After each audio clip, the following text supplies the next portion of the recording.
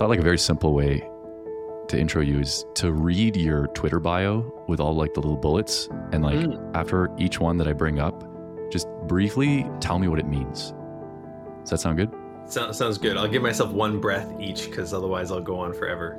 Yeah. I imagine there's a lot to say for each, but the first one is feral free agent. I've seen that before. I feel like I've seen other people say that as well. What is a feral free agent? Yeah, so the term I think was coined by Visa,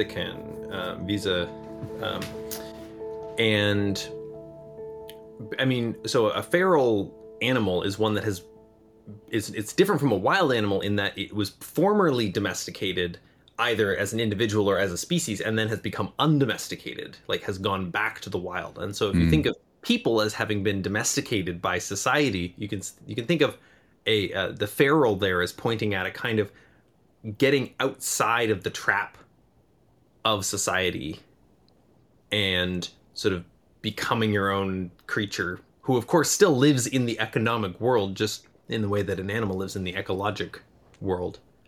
We actually just recorded a Feral Free Agents kind of jam thing a couple days ago, so that may be live by the time you put the thing up. I can send you a link to it. Cool, yeah. I can put it in the notes. Just as a follow-up on that, what does that look like? Like being undomesticated, what does that look like in Malcolm's life? Yeah. So I really like waking up each day and just doing whatever I feel like. And to some extent, I'm going to feel like getting on the various calls I have scheduled, if I have stuff in my schedule, but it's very much like absent some idea that I'm sort of plugged into some sort of grid, it's more, self-directed, self-authored. And I've been talking with my partner Jess about this a bit recently, and she's like, I want more structure. I want people to work with and stuff. And I'm like, I would actually really love to have people to work with for periods of time. Like I would love to have periods of time where for a week or a month, like I'm working every day with a group of people on a concrete project, and then we ship it and it's done. And then again, by default, I just wake up every day and do whatever I feel like. But I don't want to have indefinite, every day I wake up and I go to work. Like that's just, I can't handle that. Yeah, that's good. That connects with another one of the items that we'll get to. The next one is a singer-songwriter. Yeah. I mean, I've been writing songs for more than half my life. I released an album like 10 years ago, and I've been trying to record more music since then, but that's been hard for, in part, just various technical reasons. Like, if I had a larger budget, I could pay to just go to a studio and have other people take care of all the technical stuff, and I could just sing and play and, have to practice and stuff like that.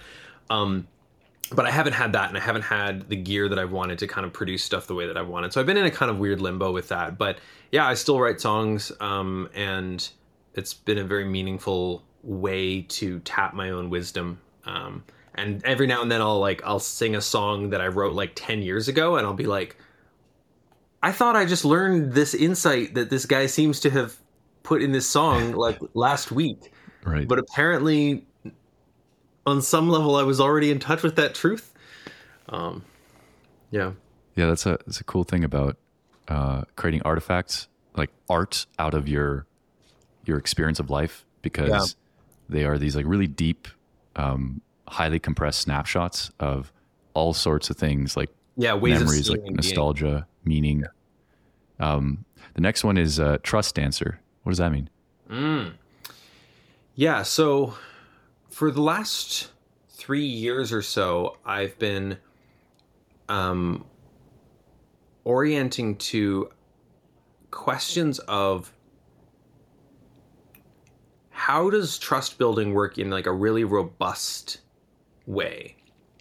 And sometimes trust is kind of like, people will say like, oh, you've got to like, you've got to trust people in order for them to trust you. And it's like, well, okay, but where does that trust come from? And like, as far as I can tell, people are kind of like, a lot of the time when they're trusting, they're actually like sweeping something under the rug. And so I like to think about like, Trust Dancer is pointing at this framework I have to look at all this stuff called the non-naive trust dance, which is a way of describing what we are always constantly doing with each other in every moment it's intended to be kind of like the study of how trust works on a sort of descriptive level that's like physics. Like how do particles move? It's like, how does trust establish and fall apart and so forth, with the idea that you could then like use that to build, airplanes, like the trust equivalent of airplanes, right? Like if you understand trust physics well enough, you could build up like way more like deeper human superorganisms than you can if you're sort of using only kind of, back of the envelope versions of like calculations, I guess. Yeah. So it's like, what would it be like to get really skilled and sophisticated at this thing that we all depend on for coordination, this thing we call trust? Yeah, exactly. And I say trust answer because it's like, you actually can't directly go build trust. Yeah. It's like anything you do is always just an attempt, and it'll either work or it won't, but it's like, you can't do trust building. You have to dance out the dance of, okay, well, it seems like they want me to make that move, but that move would not work for me, but maybe I can make this move, which is kind of similar. And then they're like, oh yeah. And then you feel like, oh, okay, cool. And yeah. And it feels very different to be sort of dancing it consciously versus kind of, some people are kind of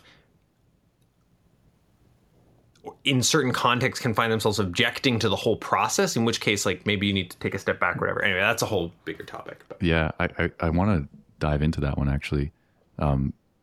We'll get to it, but the one thing that popped in my mind, which I don't want to forget, is I love the metaphor, in part because it's about the body. Like you dance with your body, and there's so many things in life that if you get at from like a very explicit mode, from a deliberate verbal mode, you can't actually like do the thing. There's like a more intuitive, embodied type wisdom. Like the example that came to mind was like seduction and courtship. And if it's like overly explicit and we're like engineering verbally, like how two people like fall in love, it kind of like doesn't happen. So there's some sort of like ambiguous thing with mystique that is happening at like a subverbal level that is very much like a dance. Sometimes it's literally a dance. And yeah, this is more than just an analogy, because obviously falling in love has something to do with the trust dance as well. Totally. I would say mating dance are a kind of trust dance. Say it again. Mating dances are absolutely a kind of trust dance. Yeah, exactly. And we have animals that do quote unquote literal mating dances, right? Where the bird always does this particular kind of thing, or maybe the birds do different things in this species, and they like the young ones copy the old ones, and they have a whole thing. But yeah, it's like that. Yeah, much more I could say about that, but yeah, we'll come back to that. There's two more. So the next one seems almost like a counterpoint, or like a different side of the map from the trust answer, which is a systems designer. So what does that mean to you, being a systems designer? Yeah. There's a bunch of dimensions of that. So one thing it is a reference to my having studied systems design engineering. But unfortunately, systems design engineering was like 90+% engineering, and only like very little did it actually really deeply look at like systems, like complex systems, distributive systems. There's like all sorts of really interesting kinds of systems that you can study. And we were mostly just studying physical mechanical systems, which is like not that exciting as far as like systems thinking and stuff goes.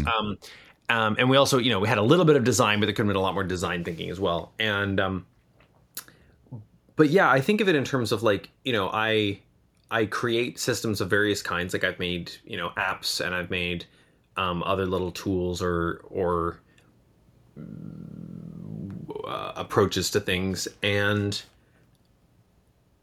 I guess like part of why it's there as well is like I really see myself as a designer. Like I have an eye for design, and I often say almost nothing is actually designed. And what I mean by that is like, even if you take an object that was designed, like, I don't know, here's I don't even know what this is, some sort of little like clocker type device or whatever, right? It's like, they designed, okay, we're going to have these buttons here and we're going to have this there. But the number of situations that they probably didn't think about is vastly greater than the number that they did. Like in some sense, like things are designed in a way where it's like only one mode is considered and all of the other ways in which you could use the thing are not considered and not factored in. So I had a laptop that the battery had a little switch to like release it. Mm-hmm.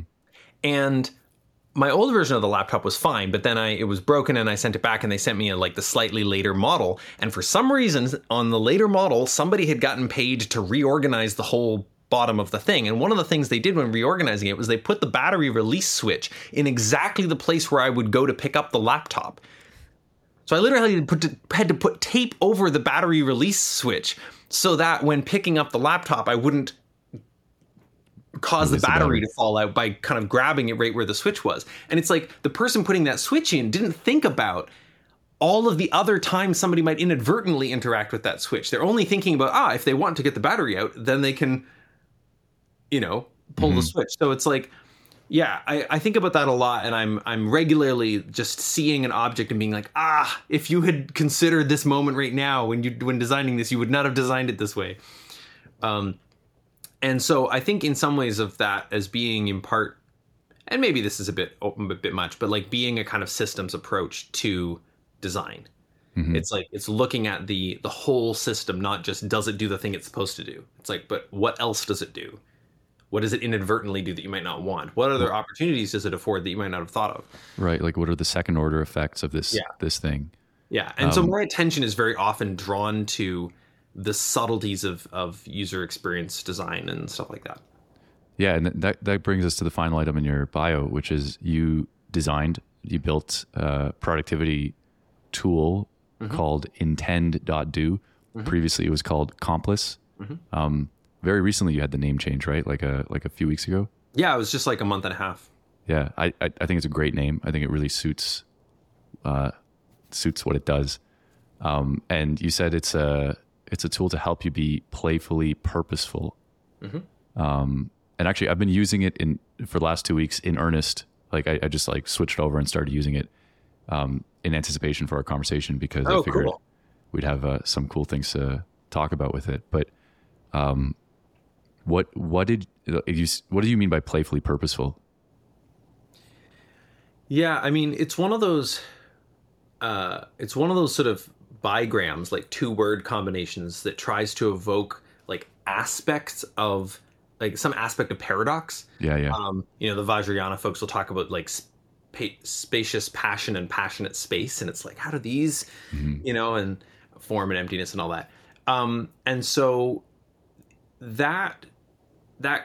those two dimensions have been an ongoing puzzle for me for, a long time, which is like, how do I be driven and purposeful and, goal-oriented and directed and self-authored, like all of these kinds of very like that energy, while also not getting kind of stuck in a kind of narrow tunneled, I got to do this, or, even outside of, I've got to do this, just like, I'm doing the thing that I want to do. Right. But there's a kind of like, not noticing that, like, I don't know, like, my girlfriend is mad at me that I didn't pay attention to her thing because I was too busy with the thing I really wanted to do. Right. Because there's a kind of narrowing. And so it's like, that attitude of playfulness,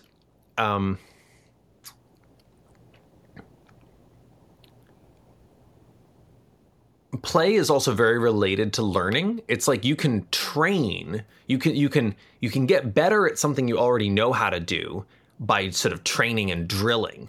But if you want to expand your capacity to do different things, then that's where play comes in. Like plays where you kind of, and I'm sort of riffing on some like Andrew Huberman podcast or something right now, but it's like play is where you kind of relax that sense of what you're doing and you try other weird stuff, even if it doesn't work and so forth. And so it's like to bring that attitude towards purposefulness means that it's not just like, oh, I have this thing that I'm going to do and I know how to do it and now I'm going to do it and now I've done it and I did it.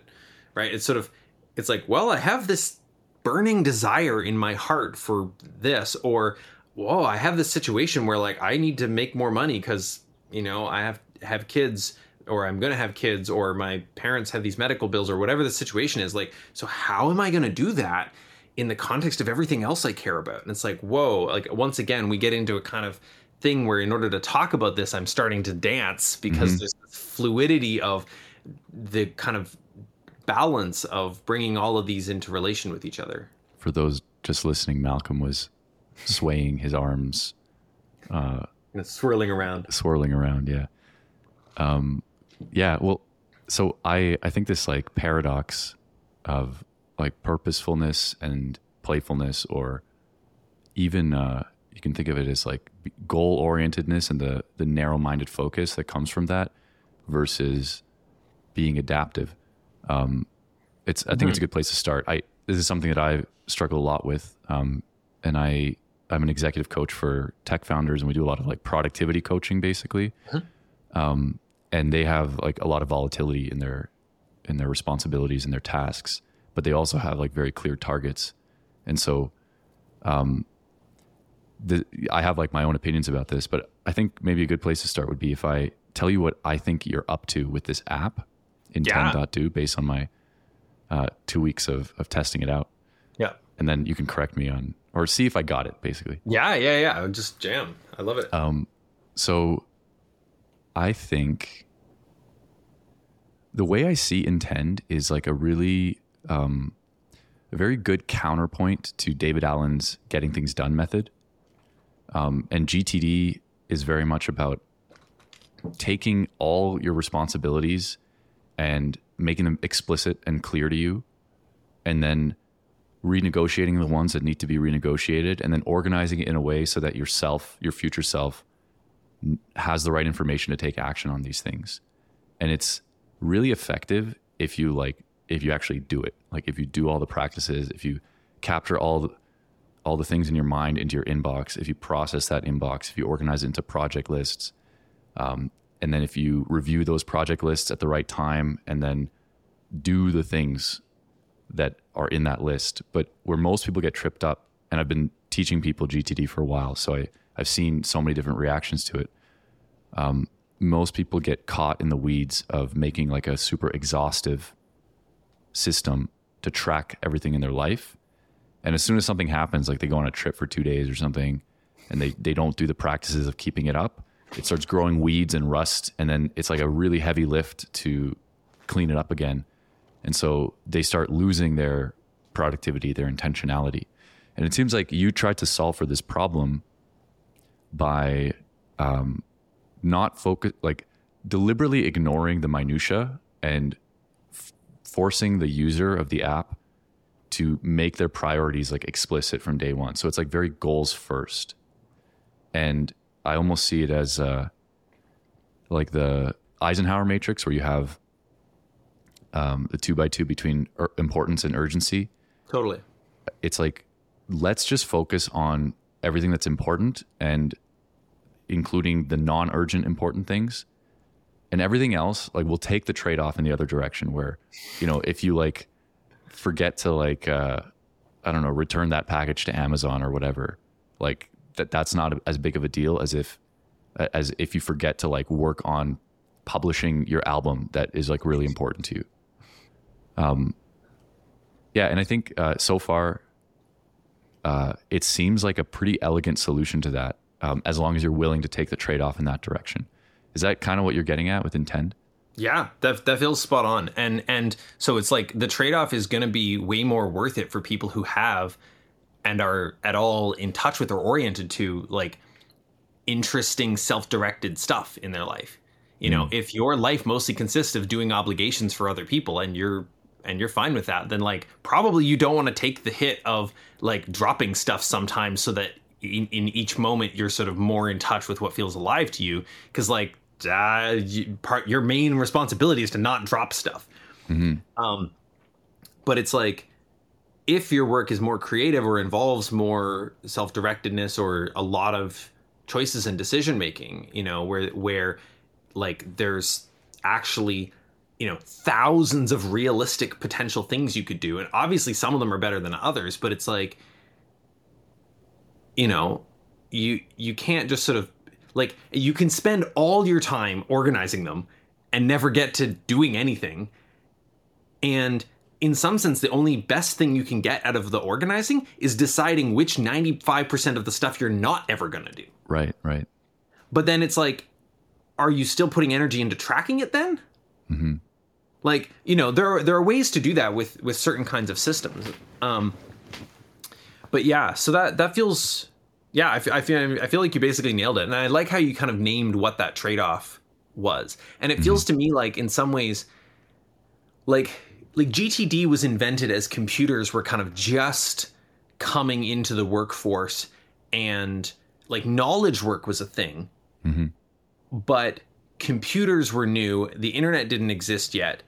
And so in some sense, you were probably at that time dealing with a sort of finite amount of possible things you could do that you actually kind of could get a reasonable handle on.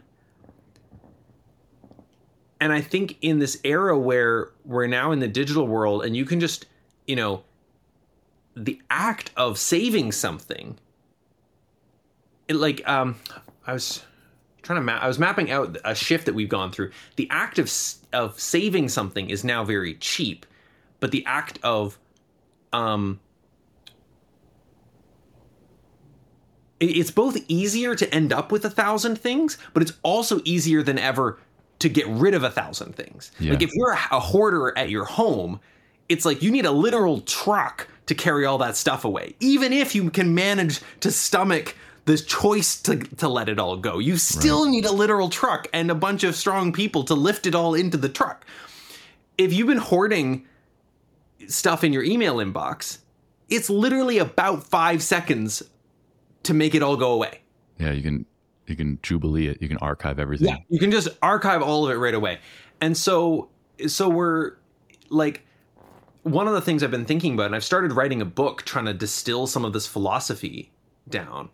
And that's been really cool. I'm trying to write the whole thing in first person as like things I've realized rather than like telling you what you can and should do. Mm-hmm. We'll see if I can manage to do literally the whole book like that. But what I've realized, and this was sort of central to, when I first got started with the app Accomplice at that time, which, became Intent. When I first got started with it, it's like, I didn't even actually know that it was going to look that much like a to-do list. Like it was really just starting with like, okay, what are your goals? Like, what are your big picture careabouts that you want to be focusing on at least a little bit, like basically every day? And then it's kind of like, okay, now are you making progress towards those? And then it's like, obviously, once you have a list of things like that on a web page, you want a little checkbox next to them. Mm-hmm. But it was originally email based. Like you would just send in the list in the morning. Here's what I'm going to do towards my goals. And then you send another list in the evening. Here's what I actually did towards each of my goals. And here's how I'm feeling about that. And so it was like, well, okay, now they're listed on a web page, so we should have a checkbox. But it's like, it never started as a place to organize anything. Right. Like that was not ever the point. And David Allen, as far as I can tell, and I think you've talked to him, right? Like you interviewed him on Metagame. So he clearly sees the managing and organizing of stuff as a spiritual discipline. Like he clearly, sees it in that way. And I also do. And it's a kind of different angle. It's sort of like, it's a little bit maybe like the two schools of Taoism, one of which is like, like just go with the flow, man. And the other is like train yourself to be impeccable and then you can just go with the flow. And they have these sort of two different modes. But it's like, so to kind of, to speak to what I see as really beautiful in what David Allen is pointing at is he's like, the reason you can't do the thing you're trying to do is that you have a bunch of competing other things that are trying to get your attention. And you don't trust that you're going to get to those things later. And so you got to write all those down and put them in a trusted system where you know that you'll get to them when it's time. And so right now you can do the one thing that you've chosen that you're going to do. Mm-hmm. So that, and there is a kind of spiritual quality to like the management of attention and intention is a very, in some sense, spiritual thing. And part of me wants to qualify what I mean by that for people who are conflating spiritual and religious too much. But it's like, it's spiritual in the way that the word spirit is related to the word inspiration. Mm-hmm. It's like what moves you, what is of the essence of matteringness itself. Like the choice of what to spend your time on is the choice of what matters to you. They're the same choice. They're not just not separable, they are not distinct. And so David Allen has this really beautiful principle of, don't try to hold on to all this stuff in your head. Let the system remember it for you. And that way, when you're working on this, that you're just doing this and you don't have to do anything else. And so that's all fine and good. But when I tried doing GTD, I found that my, ADHD brain or whatever had an absurd number of ideas. Mm-hmm. Ideas for companies I wanted to start, ideas for, funny videos I could make. I'm not a video maker, or I was not at the time. I was not in the habit of making videos, but I would just have all of these ideas. And there I would be writing them all down into the GTD system to try to what? It's now they're in the system and I've got to look at them again. Mm-hmm. And I got to decide, do I really want to do this or not? And it's and sometimes it would be really inane ideas, what if I combine this food and that food or something. There was this quality, that's maybe a bit extreme, but there was this quality of I'm trying to write everything down, but it's why? Why do any of these things matter? Oh, here's a book somebody recommended. Okay, it goes in the list. Why? Why would I read that book? And the why was so missing of all of these randomly assorted objects in this sort of task management system. And so with Intend, it's you're starting with the why. Mm-hmm. And then you're all it's also my sense is it is really important to be able to do just one thing and to sort of trust that everything else will be taken care of later. And there is a different way to do that than writing it all down in some external system. And that different way looks approximately like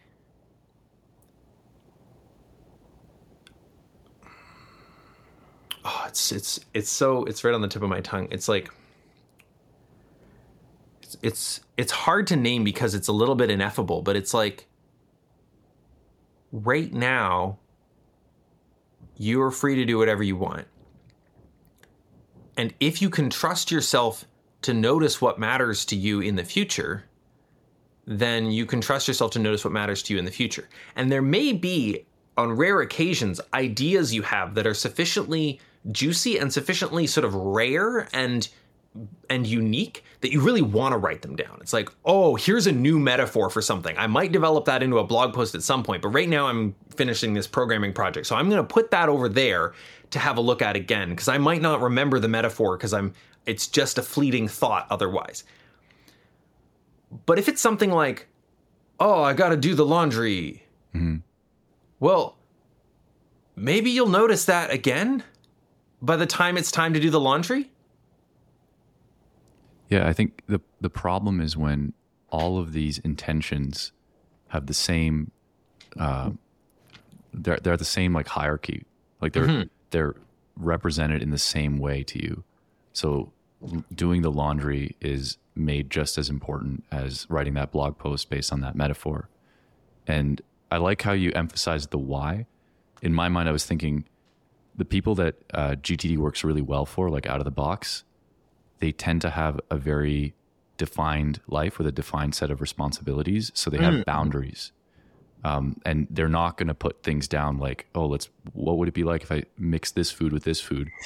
Because that's not within their purview. And those decisions have already been made. And I think there's different factors that lead to having more boundaries around your life. One of them is temperament, probably. People who are high in openness are probably going to have way more of these harebrained ideas than people who are super conscientious and below average in openness. But I also think some of it has to do with goals, as you said. If you've just pre-decided this is what matters to me, then I always say purpose engenders boundaries. If you have a sense of purpose, if you have your goals, boundaries will follow from that.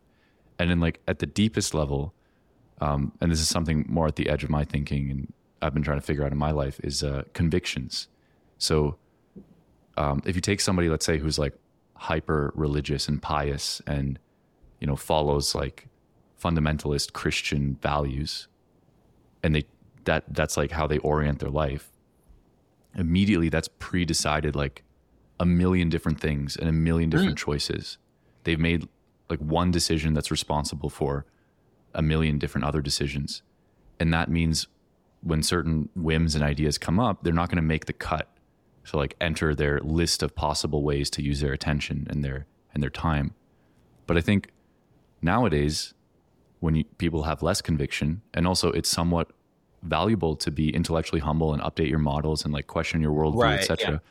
All that stuff's happening at a much faster rate than I think even 20 years ago. We also have way more inputs. So like I'll even notice this.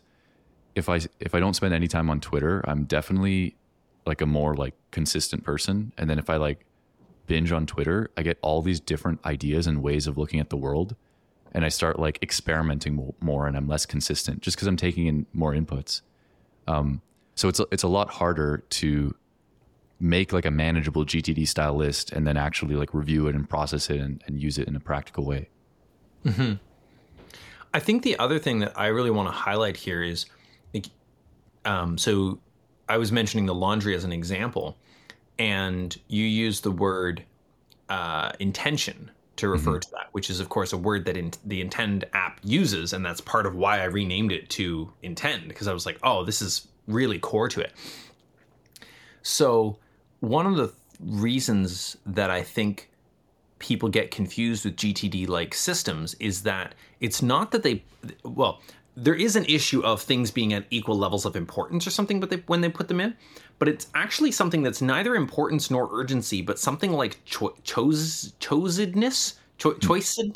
Like when I have this idea, like, well, what if I started a company that, you know, blah, blah, blah, you know, I have not intended to start that company, you know, and even when I have an idea, oh, I could write a blog post about this. It's like, am I intending to write that blog post? It's sort of unclear in a typical GTD system. The difference between something like an idea, something like an opportunity, which maybe, you know, you could say has a fixed window, you know, whereas an idea might last forever. But I mean, these are just random words. Who cares? So an idea, an opportunity, an obligation. Mm-hmm. Those are very different types of objects, or something like a responsibility or something like that. It's like, okay, somebody's expecting me to do this in particular at this time. Somebody's expecting me to deliver something like this, within which one option is this thing I just thought of. But I don't have to do this thing I just thought of. But I do have to do something like it in order to satisfy this criterion, which somebody definitely is expecting me to satisfy. It's like the level of where the choice comes in versus where it's like assumed that something just is going to happen. It's like your laundry in some sense is going to happen eventually. But are you intending to do it today? Yeah, it's like there's a spectrum of concreteness, and I almost want to distinguish that from the choicedness that you're referring to, because so many things that are concrete we don't really choose, right? Like you get a Slack message from your boss for something that they want you to respond to or whatever. That's very concrete, so that's going to make its way into your to-do list, but you didn't really choose it. It was an obligation. So when I say choosedness, I don't mean by contrast with obligation. In some sense, you are choosing your obligations. What I mean is something like an idea you haven't chosen to work on at all, but by writing it down, you are sort of, so it depends on where you write it down. If you write it down in list of ideas that I can find later when I look for my ideas, then you have not intended to do anything with it. You've merely collected it. It's there, it's available. But if you wrote it down into a GTD system, you are creating at least an intention to look at it at least one more time. Right. And it's like, why are you creating that intention? And then at the point when you look at it, and tasks like to-dos creep into all sorts of weird places. Like browser tabs end up functioning as to-dos. Yeah. right? Like I try to keep a backlog free life, and then I look at my browser window and I've got a dozen tabs open that are just like what? I'm like, what are these? I sometimes go through and I'm like sort of triaging. I'm like, okay, this is a thing I am considering buying. So I got a choice to make here, right? Like I am intending to make a choice. If I was certain I was going to buy it, I probably would have just bought it already. But I'm intending to make a choice about whether to buy it, and I don't feel comfortable just closing it and forgetting about it. Yeah, this reminds me of a shit post I made a little while ago, where I said productivity systems are procrastination tools for slow decision makers, because every single one of these tabs and every single one of these things that you wrote down to do later or review later entails a decision of some form or more than one decision. And part of the reason why we write it down instead of dealing with it immediately is the actual experience of decision making is challenging. It's a little leap of faith. It's like choosing one path out of like an infinite possibility space. And people generally are very slow at that. And they overestimate the consequences of minor decisions and underestimate the consequences of major ones, etc. So it's easier to just keep those tabs open and like assume future Daniel's going to deal with it. Totally. And then in practice, what I found sometimes is like my computer would crash and I would open up my browser and it would be like restore 57 tabs. And I'm like, no. Yeah. And then this like blessed quiet emerges. And it's like, those tabs didn't need my attention. But what if you lost like $1 billion startup idea that was in there? What if I lost it because I made the wrong choice when I looked at it consciously anyway? Like, I mean, you're right. Like, but also like, Intend might be $1 billion company or something. I'm not quite intending to grow it quite that large, but it might be a company that grows as large as I want to grow a company. And if I can't focus on that because I'm too busy trying to decide what to do about all of these other things, I do think that probably the modern world and its like weird upside is like weird asymmetric upsides, downsides type thing is probably creating a lot of this as well. Because there is that sense of opportunity cost. There's the sense of like FOMO. There's the sense of, reading this article could be the one that changes my life. And I've had my life changed by articles before, right? Like it's not an unrealistic thing to think.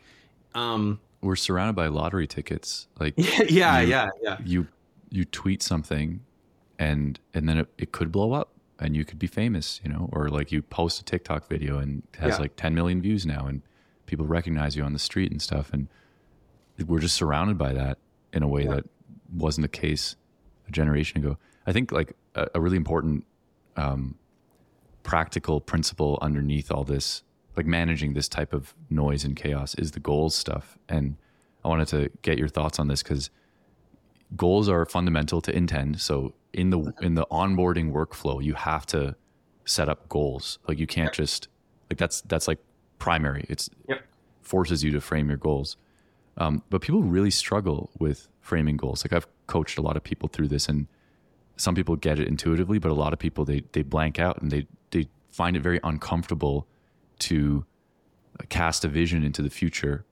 And you also have been running these goal crafting intensives for a number of years now. So you have all these different modalities for helping people through that process. So I wonder, how do you think about goals? It's almost like it's a misnomer when in the way that you talk about it. It's like a deeper word than goals. But so maybe you can tell the listeners about that. Yeah. And I mean, I have been for a year or two, like actively considering renaming the thing in Intend that is called a goal to something else. I've even considered calling that an intention, although that gets muddy because currently intention is used for like this kind of, but maybe, but you could call it a big intention or like a long-term intention, right? Like, I don't know. Anyway, so point is all that to say that I'm not fixated on the word goals. I think there's something very powerful about it. There are people who say don't have goals, just have systems. And from my perspective, these people are extremely full of shit. Yeah. Like, Scott Adams literally is like, he's the one who kind of coined this, goals are for losers, systems are for winners or whatever. And he goes on to name as an example, Olympic athletes. Take 3 guesses what an Olympic athlete's goals are. Gold medal. Yeah, gold, silver, and bronze. You can use all 3 guesses, The Olympic athlete has a very clear goal. Yeah. Now, some Olympic athletes know that they're not going to get the gold medal, right? Like, realistically, they're like, look, I'm from this country. We only started having a swim meet last year. Like, I'm the best in the country, but I'm not going to get the gold medal. But they still have a goal. They want to place at this level. Like, they're striving towards something.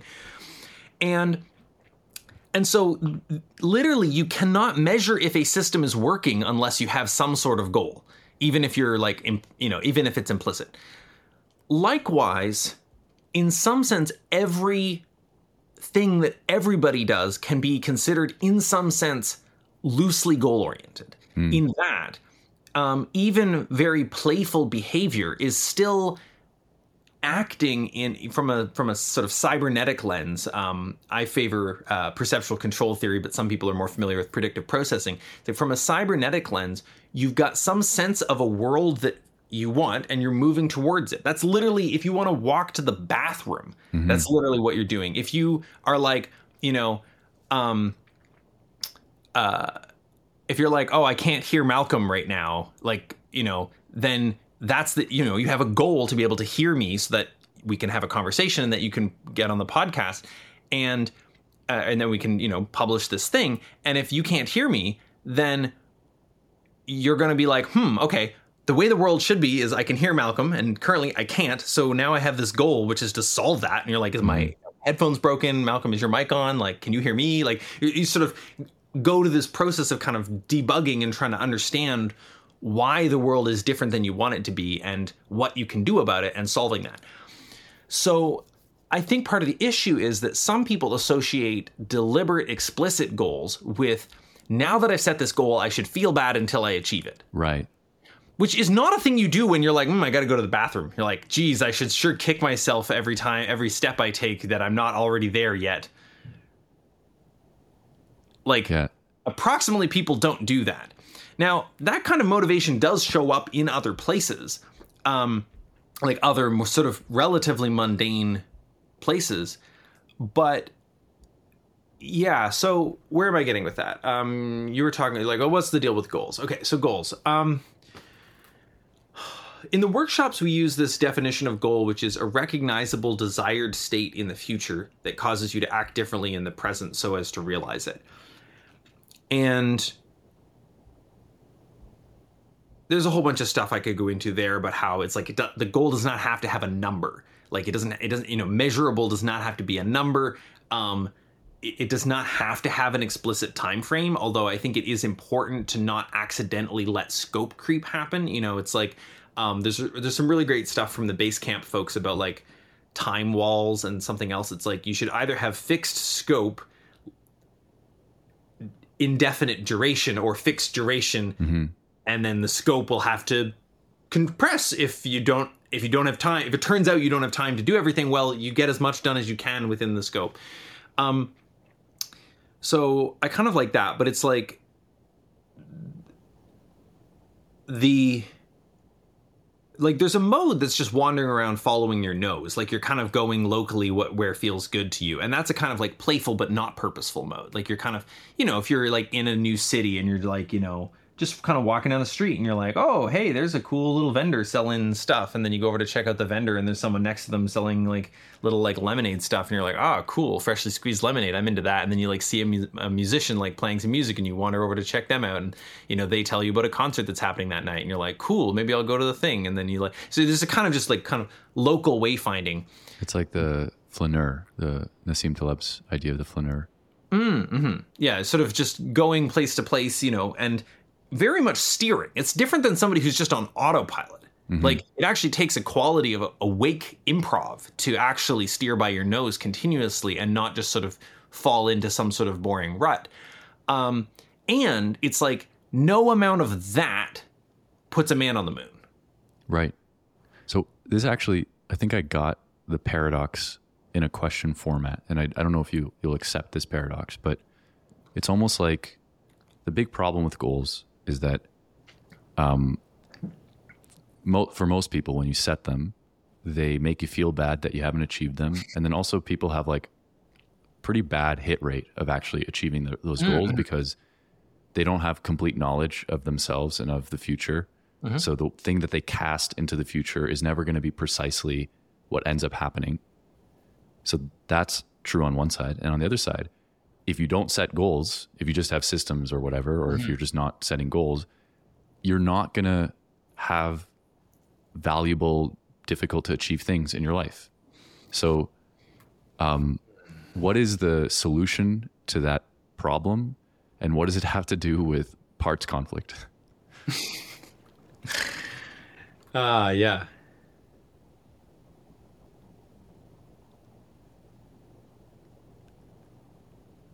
Like presumably if I want the goal, I'll be like doing the things to get it anyway. Why do I have to write it down and, Right. So why, why write anything down is, I think, a very meaningful question, actually. But that's kind of an aside. I want to kind of stay more closely with I can see if I can tell a story. So I had this experience one day of, I was doing this meditation and I tried like really just utterly letting go of all intentions, aiming for a kind of like ego death level of like utter releasing, relinquishing, kind of dying quality. And there's a little paradox in that too. What does it mean to try to let go, whatever? But I was doing a thing, and it, I was heading in a direction, and the direction felt good, and it kind of worked. And there is something slightly different between being in motion and something like having an intention, like a thing you are attempting to do at all. Like I've noticed when I do meditations like this, I call it a nothing to do meditation. I try to just let go of the idea that I'm doing anything. I can do that while walking, and it doesn't cause me to stop walking because the walking state is sort of, I mean, it doesn't cause me to stop walking for the same reason it doesn't cause me to stop breathing. Like the walking is just happening. I'm not autopilot. Doing walking. Well, but even like you don't refer to your breathing quite as on autopilot. Like it's part of life. Like I'm an organism. My will, like I can probably mess up my cells by willing nasty thoughts at them. Like the body's pretty weird. Having said that, I do not need to exert any will in order for my body to be taking care of, digestion and a whole bunch of other stuff. And so there's a difference between processes that are maybe influenceable by conscious control, but they are happening in a lively, self-directed, self-organizing way. That's like one type of thing. And a lot of what goes on in the body is that. There's a tremendous amount of embodied intelligence in that. And a lot of even what's going on in our minds is actually also that. We don't really realize the extent to which, like, part of why synchronicity, etc., works is that by the point at which something is even coming into your awareness, you and your intelligence and everything you care about has already filtered it to have it be the sort of thing that you're going to notice. Right. Like, you are not a neutral noticer of stuff. Right. So there's the unconscious self-organizing things. Then there's autopilot, which is something like a script or a program or some sort of, and you can have things that are running on autopilot since childhood. Like, in childhood, you're like, you have some moment when you're like, I will never let anybody be mean to me like that again. And you like spin up a little sub-agent. And then 20 years later, that sub-agent is like snapping at your girlfriend for like having teased you in a way that like would not have upset most people, but is apparently to you a deep form of disrespect. And you gotta, show her that you're not gonna take it lying down. And then there's like will that is like actively engaged in something like, yes, right now I want to, and like finding that thread of something. So when it comes to goals, it's like, why write anything down? Why commit to anything? Why? Oh man. there's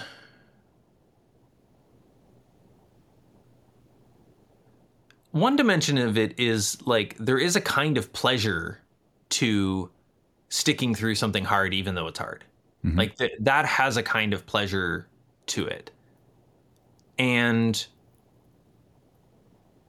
part of it, I think, can be seen as the pleasure of that focus and coordination, and there's a quality of flow to it or something. So on this particular day, after I did this meditation and I was sort of waking up from my space of having totally let go,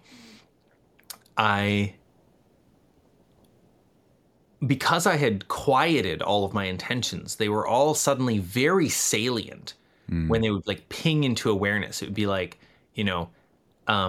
like sort of like ping, I want a glass of water. Whereas previously I'd been just sitting, resting, doing nothing. And it was suddenly, and whereas if I'm working, I could suddenly be like noticing that I'm halfway to the cupboard for a snack. And it's like, I didn't notice the intention. Not only I didn't notice it arise, I didn't notice it arise and take over the body, right? To lead me out of the room. I'm having a moment of awareness suddenly halfway to having executed this intention. And so a lot of the time we're kind of buffeted around by these different intentions, inclinations, urges that arise. In the space of kind of quieting them more, there can be a kind of noticing of, oh, like I want to do this and also I want to do that. And I understand the brain to have a kind of evolutionary process that goes on here.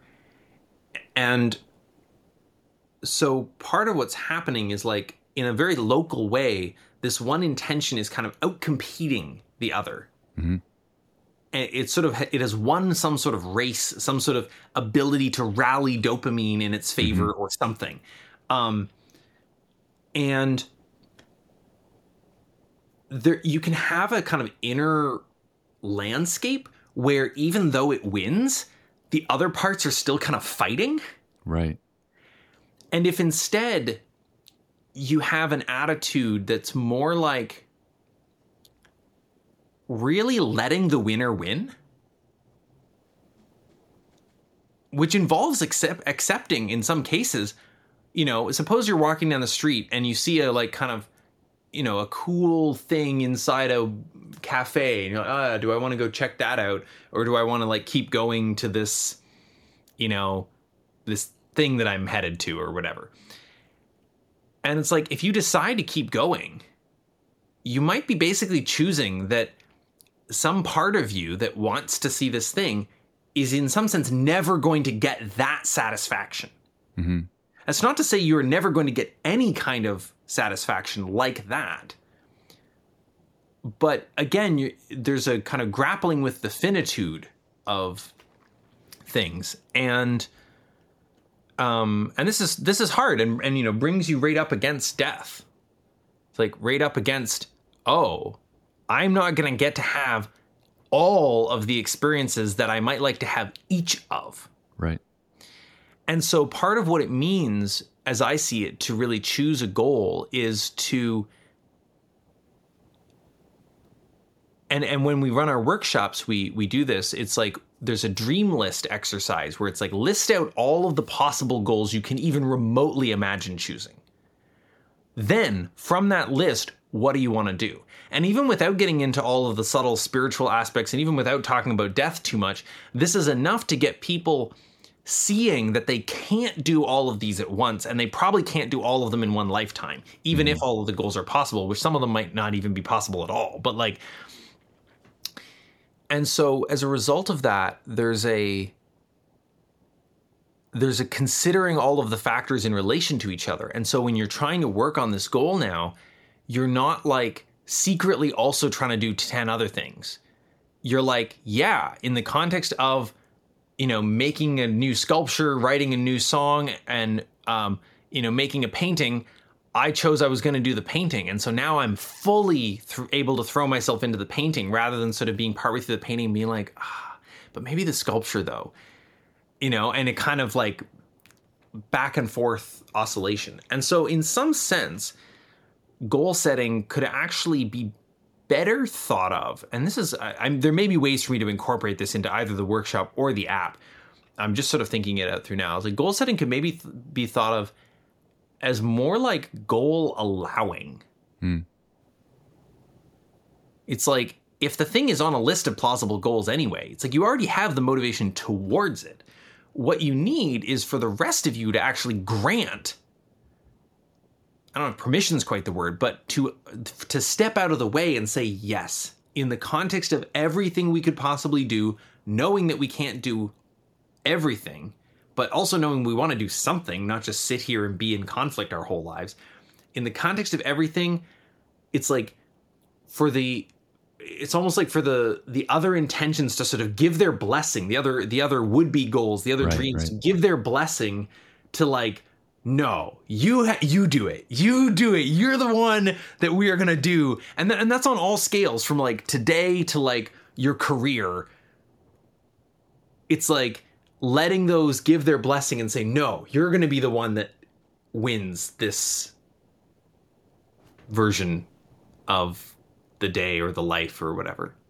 Yeah. Or literally the split second. It's like, I'm going to go to the bathroom right now rather than, check my email, right? Like that intention, that's the one that gets to win this moment. And yeah, goal setting, goal allowing. There's a couple things I want to highlight in what you said there. So in the goal allowing, it almost seems like a question of like self-knowledge and alignment, because at least in my experience, in order for all the other competing intentions to bow out of the game, I need to like make sure they're heard. Yeah, totally. And almost like negotiate with them. Yeah. Because there are some goals, like if you do that dream list exercise, you'll notice that some goals actually bring a bunch of other goals for the ride.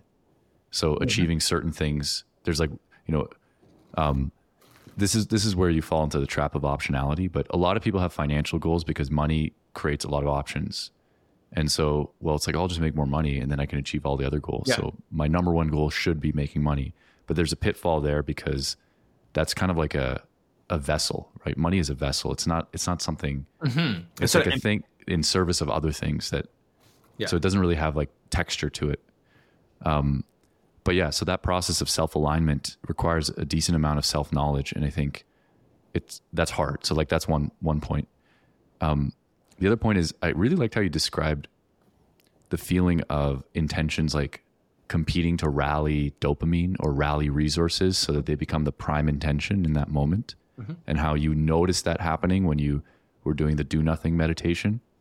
And I think that brings up the puzzle of how fitted are we to our current environment, because we're surrounded by things, mechanisms, apps, marketing, etc., that is designed to rally your intent. Like your phone is a machine for like getting you to do things. And so if you just go with whatever's the best at rallying dopamine in that moment, you're going to live somebody else's goals. So this is where boundaries and stuff come in. Yeah.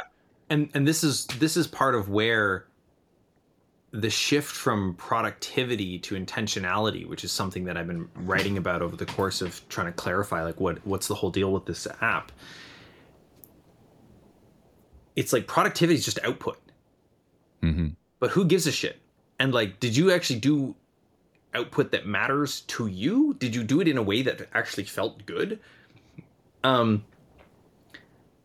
There's a way in which processing your email can be, very productive in some sense. But like, there is nothing intrinsically, like with money, there's nothing intrinsically valuable about emptying your inbox. Right. Like that on its own is an empty goal. Now, there's a peace of mind knowing that you're on top of things, knowing whatever, but like, why did somebody else get to steal your peace of mind until you dealt with their email? Like, yeah. And so a lot of the stuff with Intend is like, focused on, and again, I think I need a lot more resources on this, because it's like the app only kind of creates a scaffold for this, but it doesn't actually really, like, I need guided meditations and more articles and stuff. But it's like you are already in this moment, in some sense, free to do whatever you want. And that's going to have consequences. You know, you're free to not check your email, but people might be mad at you if you don't. Less than people think, in my experience, but it depends on your situation, right?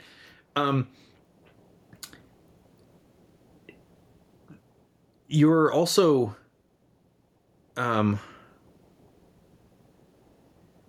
in terms of, so writing stuff down, goals, and so on.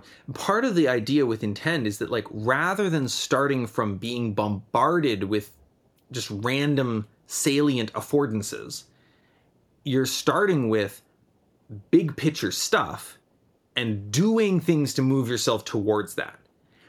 And it's like, okay, if I'm looking at my goal of, you know, grow my business, which is a goal that I have right now, and that's, you know, it's a very salient, visceral goal that's not just about an abstract make more money, but it's about, like, having the life I want to have while, you know, being able to raise kids and so on.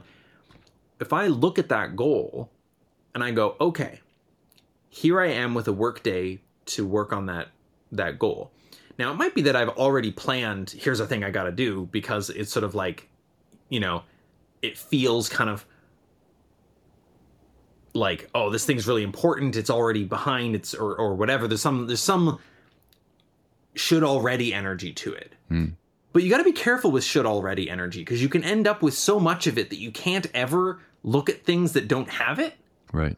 And then it's like, you're not really free at that point. Like, you're not really thinking clearly and considering. You're sort of playing catch up. But yeah, it's a form of not total sanity or something. But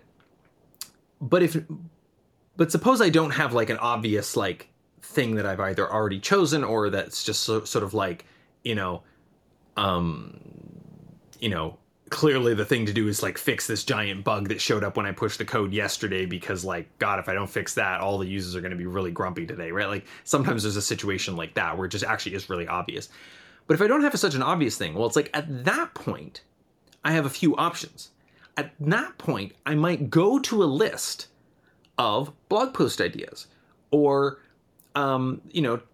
like, I might open Twitter and look for a tweet that is some inspiration to riff on to write my own thread about something. Or I might, go and sort of say, hey, I've got this, half-finished project that I would really like to finish. So what's the next step for that project? And part of how I see projects is that they have something like relatively well-defined and time-bound scope or something like that. So, like, the rebrand was a project. And as part of the rebrand project, I wrote down a lot of stuff. But that was very different than just capturing things to an inbox that could be sort of, some of them don't have to happen at all. They're just ideas. Some of them are, like, obligations that are due tomorrow. It's, instead, I'm capturing things that are all pretty much need to be dealt with as part of this rebrand. I might decide, I'm actually not going to worry about that until after, even though there's some cost to that. Like, currently the content delivery network, the CDN for the assets that are being hosted on the website, still has Complis in the URL. That was a thing I had hoped to change at some point in the rebrand process, but it didn't really matter. Like, that wasn't preventing me from shipping. Nobody sees that. Nobody cares, whatever. So it's like, I did want to make sure that I didn't overlook that in the course of the rebrand. Like, and so, like, that was one of the things on the list, especially because I was considering changing services for that altogether. And so, like, that was the thing that I was like, oh, well, if I'm changing services, obviously the name will change, and then I'll set the thing up. So right. The idea is, it's like, you open up Intend instead of opening up, like, some messaging app. And Intend is like, okay, here are the things that you care about long term. What are you going to do towards those right now? And it might be that there's some other app that contains a useful list towards that question. But it might also be that you already know. And it might also be that you have some lists. and you kind of know that the answer's not on those lists. And so it's like intent is keeping you focused on the inward, the self-driven question of what matters to me, rather than in a kind of responsive reactive mode where like either people are, putting things on my to-do list, whether that's literally like, even if just somebody sends me a cool article and I open it in a new tab, it's like I've implicitly put that on a tiny to-do list. Right. I mean, depends on how I relate to my tabs, but like kind of. Well, this is like, this comes back to your question of like, why ever write anything down? Yeah. And the way I see it is, it's kind of like your email inbox is somebody else's to-do list. So your messages, your WhatsApp messages are somebody else's to-do list. The Slack messages are somebody else's. The Facebook feed, the Twitter feed, the Instagram feed, all the marketing that we are inundated with, they're other people's intent, other people's intentionality. Yeah. And by default, that's flooding into your waking life through so many different windows. And so it's kind of nice to have a space where you have decided this is what matters to me and to come back to it.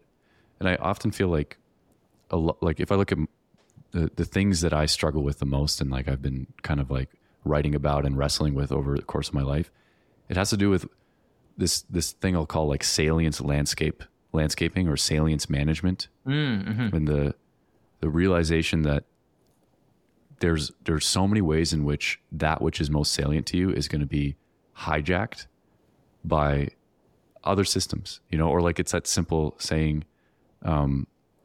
you need a plan. If you don't have a plan, you're part of somebody else's, something like that. And so writing things down is like a very simple way to take control of that. And it kind of fits with the name of this podcast. I like the term metagame because it's about the game of games and determining, like being the game designer as well as the player. And most of us, most of the time, are playing somebody else's game, not realizing that there's more options. And so it's like, in principle, like you can write everything down into some sort of system, whether it's explicitly GTD or bullet journaling or whatever else, and kind of process it manually. But it's like, you want to make sure that nobody has, well, unless it's literally your boss, like, that nobody has the right to just like insert things into, like, even the right to get you to consider doing something is like not a right that is automatically should be automatically earned by anybody. Yeah, and that's where the boundaries come in. And this is part of what's so toxic about like the environment where like the nature of advertising that is like you're getting bombarded with stuff that you do not want and did not ask for but might somehow suck you in anyway. It's like there's a real like the information landscape is at present quite like, at least with the people you follow, it's like if somebody is constantly, suppose that you follow somebody who, every day tweets the most important book that you should read. Yeah. Right. And every day a different book. Right. And you're like, what the fuck? Right. Like, I'm obviously not going to read the most important book. Like, I'm just not reading that much. And you don't know what the most important book for me is. Right. So like you're overstepping, buddy. Like, but you can just unfollow that person. But you can't do that with the ads. Right. And it's like the information landscape that we live in is incredibly hostile due to the ad supported medium situation of the internet as it exists. It's not even the ads. It's that in the attention economy, everything is an ad. Like every time I tweet something myself, I'm designing it in a way that is going to be accessible and engageable to the people that I want to engage with it. So everyone's kind of become a marketer. Everyone is like jockeying for attention share. Or there's a phrase I really like. Every time you click something, you step into someone else's marketing funnel. And I think that's even more like most people, like they glance over ads, but right. We're pretty good at like filtering a lot of that stuff out. Yeah. I have a random question for you, like that I wanted to ask like 20 minutes ago when you were talking about your meditation. And maybe this is like the thing we can close on. So are you familiar at all with David Deda's work? Do you know the Way of the Superior Man? A little bit. Just a little bit. Okay. It's a very interesting book, kind of controversial. But the part that seemed relevant is he talks a lot about purpose for men, because the book is geared for men, and how you should always feel your most important purpose at all times. And you should source your life from that. And puts a lot of pressure on people. And a lot of people ask, like, how do I figure out what my purpose is? You know, like, what the fuck? Do I even have one? And I remember hearing like an audio clip or something where he was answering this question for some young guy who was trying to figure out his purpose. And he basically said to do what you did, which was that do nothing meditation. And so it's like goal setting, journaling, therapy, talk therapy, that type of stuff. I think it's useful for self-understanding and maybe figuring out who you want to be and where you want to go. But there's no substitute to entering that zero state where you do nothing and then feel what comes up in a state like that. And this is the counterpoint to the marketing funnels, to the phone, to like all the other stuff. It sounds so simple, but some amount of asceticism, monasticism, unplugging, detoxing, or whatever, I think is foundational for the self-discovery of goals and deeper intentions. And if I were to make this practical for people, it could be as simple as try to take 30 minutes to do nothing, or an hour to do nothing with no stimulation, and see how hard that is, and then see what sort of thoughts come up. And then look for a specific type of thought, which is, what do you feel like you need to do before you die? And I found that question, and you mentioned this earlier as well, you're like, there's some sort of death anxiety underneath this. I feel like in the whole goal allowing framework that you were describing, that question of like, what do I need to do before I die will bring up the goals that have been there for so long, and that the other goals will, or the other intentions will like bow out of the game for, you know, they'll be like, no, you should take this. Yeah. Yeah. That's beautiful. Yeah. Yeah. Oh, it's so complex too, because it's like, if you try to sit there and do nothing, and the things that are popping into your mind are not, sort of from you, they're from others' expectations of you. They're like, hey, your taxes are overdue. Hey, you still didn't get back to Bob about the thing. And you also, like, it's been a fucking 2 months now, and Bob's going to probably be pissed, but you should reply to him anyway, except you should really feel bad first. And I don't know how and like all these things are bubbling up that are not like, I think you almost need something else first, which I have yet to figure out exactly how to convey this, but I've been experimenting. So we can sort of, we can invite, I'll offer a little version that, people can try at home, and they can leave comments on YouTube or whatever with how that works for them. But it's like take a moment and see if you can just fully rest for literally 1 moment.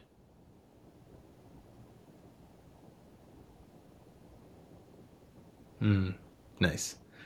I felt us just doing it right here, right? And it's like, all right, now what if we were like, can I fully rest for 1 minute? And in some situations when I've tried to do this, I discover, honestly, if I try to fully rest for 1 minute, what happens is my body's like, I gotta go pee. Like, I can't really fully rest for, like, I mean, I could, like, I sort of could, but it would be waiting to go pee for a minute, not fully resting, because like I would know that obviously the next thing I want to do is go pee, which I may not have noticed. I might have literally been totally distracted by my work until I try to sort of just whew, and then I'm like, wait a minute, I've been ignoring this signal, and now that I'm trying to rest, it's very obvious. And so in doing this, what I've noticed is like that kind of resting is possible and relaxing is possible for me now in a way that it wasn't a few years ago, when I had a lot more kind of dominating meme plexes. Some of them from effective altruism, some of them from feminism or social justice, something. I'm not even sure exactly where, but I had these various meme plexes that were like, you know, if you're not, you know, you cannot fully relax while we haven't solved AI safety, right? Is like right. one type of thought that's like in my brain. And I came to realize like that meme. Now, leaving aside whether anybody else literally thinks that, because I think even the people I got it from would sort of, in principle, like agree that that's kind of stupid, but they may be living that way themselves, even if in principle they agree it's kind of stupid. It's like any meme, any set of social expectations that thinks it's not okay for me to relax fully for a single moment is batshit insane. And like, there may be a sane way to relate to the people that those expectations come from. There may be a sane way to relate to the purpose that those expectations are related to, like solving AI safety or whatever. But if you can't fully rest and be sort of like checking in with only your own body and maybe the body of a person that you're with, you know, it's like if you're with a little baby and the baby's crying, well, maybe you shouldn't just fully rest for a minute, right? Because like it's actually like the baby crying is kind of like your own need to do something. Like you're kind of responsible for resolving that, and then the baby's chilling out, and then you can be like, okay, cool, now I'm a rest. So it's like if there's a like, you know, if these social expectations or super egos, as I'm playing with calling them, are sort of like these memeplexes, if they're saying you can't relax for even a moment, it's like, tell them to wait outside the fucking door. Like, you're a divine human being. These memes are maybe great, maybe not, but like, you need space. And so it's like, I feel like that would be like a pretty powerful invocation to sort of do as part of trying to do the kind of thing that you were just talking about, like riffing on data, where it's like, before trying to see what bubbles up just in me, and as part of like relating to what bubbles up, it's like, if what bubbles up is, you know, oh God, I'm a bad person because I haven't done this thing that somebody else expects of me. It's like, okay, sure, that thing maybe matters however much it does. I can look at that later. And again, writing things down GTD style is one way to say I can look at it later. But it's important, I think, to not something like promise this thing that you're going to get to it. Because maybe you're not. Maybe you're actually not, and that's fine. Yeah, it's this dovetails a lot with what Data said in that clip, where I think the guy had like a family and he had a job and he had a home, and so he had all these responsibilities that would pull him away from having that moment. And he said, well, you got to figure out how, like, what you can like carve out. And so he suggested to like set up a tent in his backyard, and you know, he comes back from his job because he has to do that to feed his family, and then you just go sit in that tent, and there's like no stimulation or anything. And then at some point you're sitting in there and you're like, I need to go pee, and you get up, and that's your purpose. You go pee, then you go back and you sit down, and then you get to that zero stage. And it's like, oh, I need to go eat, and you go eat, and then you sit down, and you do this until you start to encounter these like karmic shells of things that you've like signed up for, you know, for instance, being a father. It's like, well, I have to, there's now like purpose there, or like being responsible for the family, or like that email to Bob that's like burning in your head. And by burning off and completing or renegotiating these like different shells, you get to a deeper purpose. Yeah. And coming into conscious relationship with those, rather than letting them just sort of tell you what to do. And you're kind of, at times you're kind of fighting them off, and at other times you're sort of submitting. It's like coming into a relationship with them that is like, well, yeah, obviously I'm a father and I care about my kids and I need to take care of them. But the question of what that means is up for me and them and mom, you know, like to figure out. It's like, it doesn't need to be what I assumed it was. Yeah. Yeah. And you can renegotiate and be playful about it. Yeah. Yeah. So in closing, do you have any practical suggestions for the listeners if they're like, yeah, this stuff, like I want to set some goals and I don't really know how to do it? Yeah.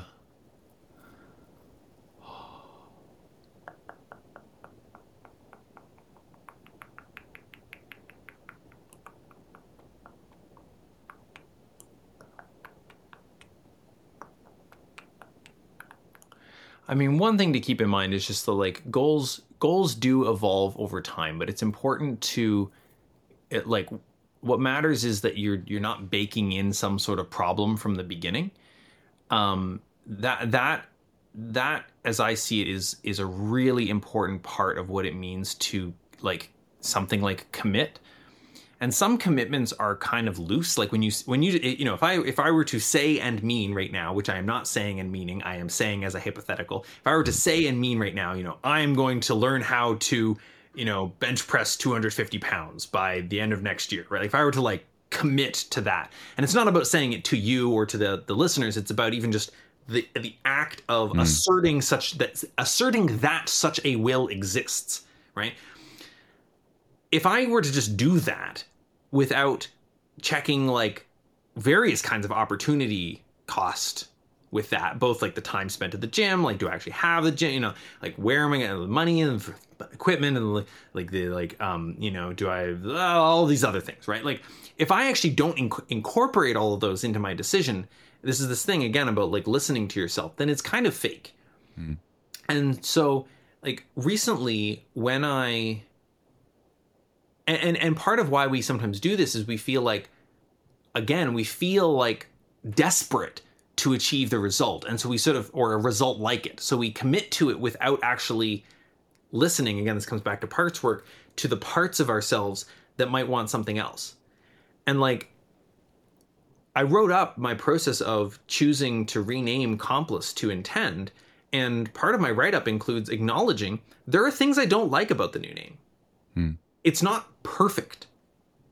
It's fucking awesome, but it's not perfect. And if I were to pretend that it was perfect and be like, oh my God, this name is it's better in every way and at this and at that and at whatever thing, then whenever I had these little moments of things that I didn't like about it, which even literally include just like, I feel like the capital letter I in sans serif fonts is just kind of weak. Like it's hard to tell the difference between it capitalized and uncapitalized, which right. Given that it's a word as opposed to like a unique name like Blurklop or some, I don't know, whatever. It's like it matters to have it capitalized so it looks like a proper noun. It's like it's not as visibly clear as it could be capital, and so it's like that's the thing I just prefer about the name. And I'm allowing that into my awareness and saying, okay, is that a deal breaker? Actually, is that a deal breaker? Letting it be a deal breaker if it's a deal breaker. Rather than being like, oh, but the name's so good.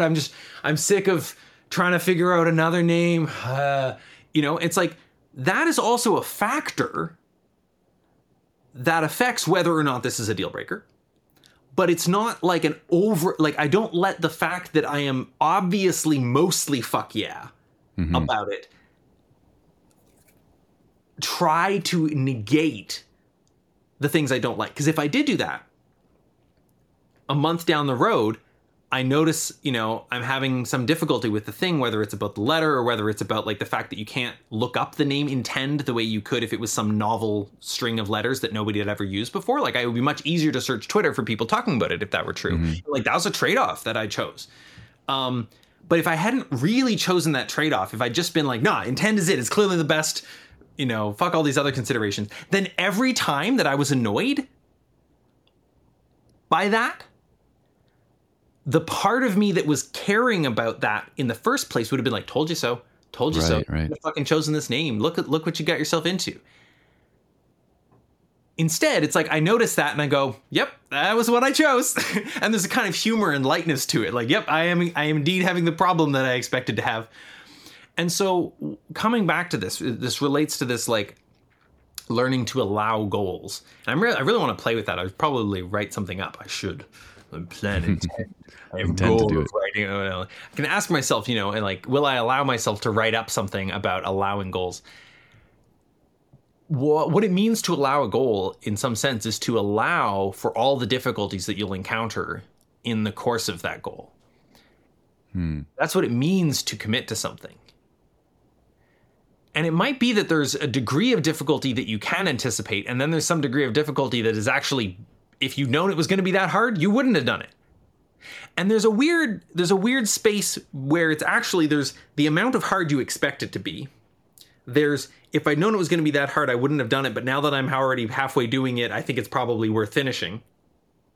And then there's, Jesus fucking Christ, this is ridiculous, I'm done. Mm-hmm. And it can be hard to tell the difference between these two, right? You're like, this is way harder than I thought, but I don't know. People told me marriage would be hard. So like, how hard is too hard? Right. How do I know when actually this is not what I signed up for and I need to renegotiate or something?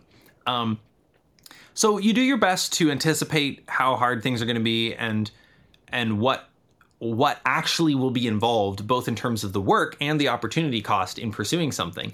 And then it's like, if you still want to, it's like from that place, you're sort of setting yourself up with a foundation that is uncompromised. You're you have made the trade-offs you wanted to make, but you haven't pretended there are not trade-offs in such a way that later when those trade-offs arise, you'll be like, fuck, maybe I should reconsider, even though literally you could have anticipated being in the moment you're in right now. Right. And that's like, yeah, there's something about buy-in there. So I don't know if that was super conclusive, but hopefully it can function as some sort of inspiration. I have a practical great like compression of that. I actually have a template that I use with my clients on this. It's like there's no effective goal setting without also sacrifice setting, because every goal is going to involve some kind of sacrifice. Otherwise, you would have already had the thing right now. And so the template is basically you define the goal very precisely. Like I'm going to meditate every day for 30 minutes every morning for the next 30 days. So it's like super precise. Yeah. And then you define why you're going to do this. So you have like your rationale, and you say, what happens if I do this? And you describe all the benefits. Yeah. Then you say, what will happen if I don't do this? So you describe like, the status quo is going to look like. And so that just kind of builds the rationale. That's standard goal setting. But the most important step is the final one, which is, what do I have to sacrifice in order for this to happen? What sort of things should I anticipate being challenging that I'm signing up for now? So, it means I got to wake up a little bit earlier, so I have 30 minutes to meditate. It means I might have to deal with the discomfort of not knowing if I'm doing it right. Just like sitting there and being like, am I meditating? I'm not sure. It might be, I might like show up late a couple times to certain things. Like you just list all these different things that are involved with the thing that you just committed to. And then you sign up for it, and you might discover that you don't want to sign up for it. Right. It's really important to really give yourself that moment to feel fully free to make the other choice. Yeah. Or to decide, you know what, actually 30's too much. 20 it is, exactly. Like, or whatever the thing is. But it's important to make sure you might end up with a compromise that actually both parts of you think are stupid. Right. You might end up being like, let's do 15. And like, then you get to the end of the month, or something, and you've done 15 every day.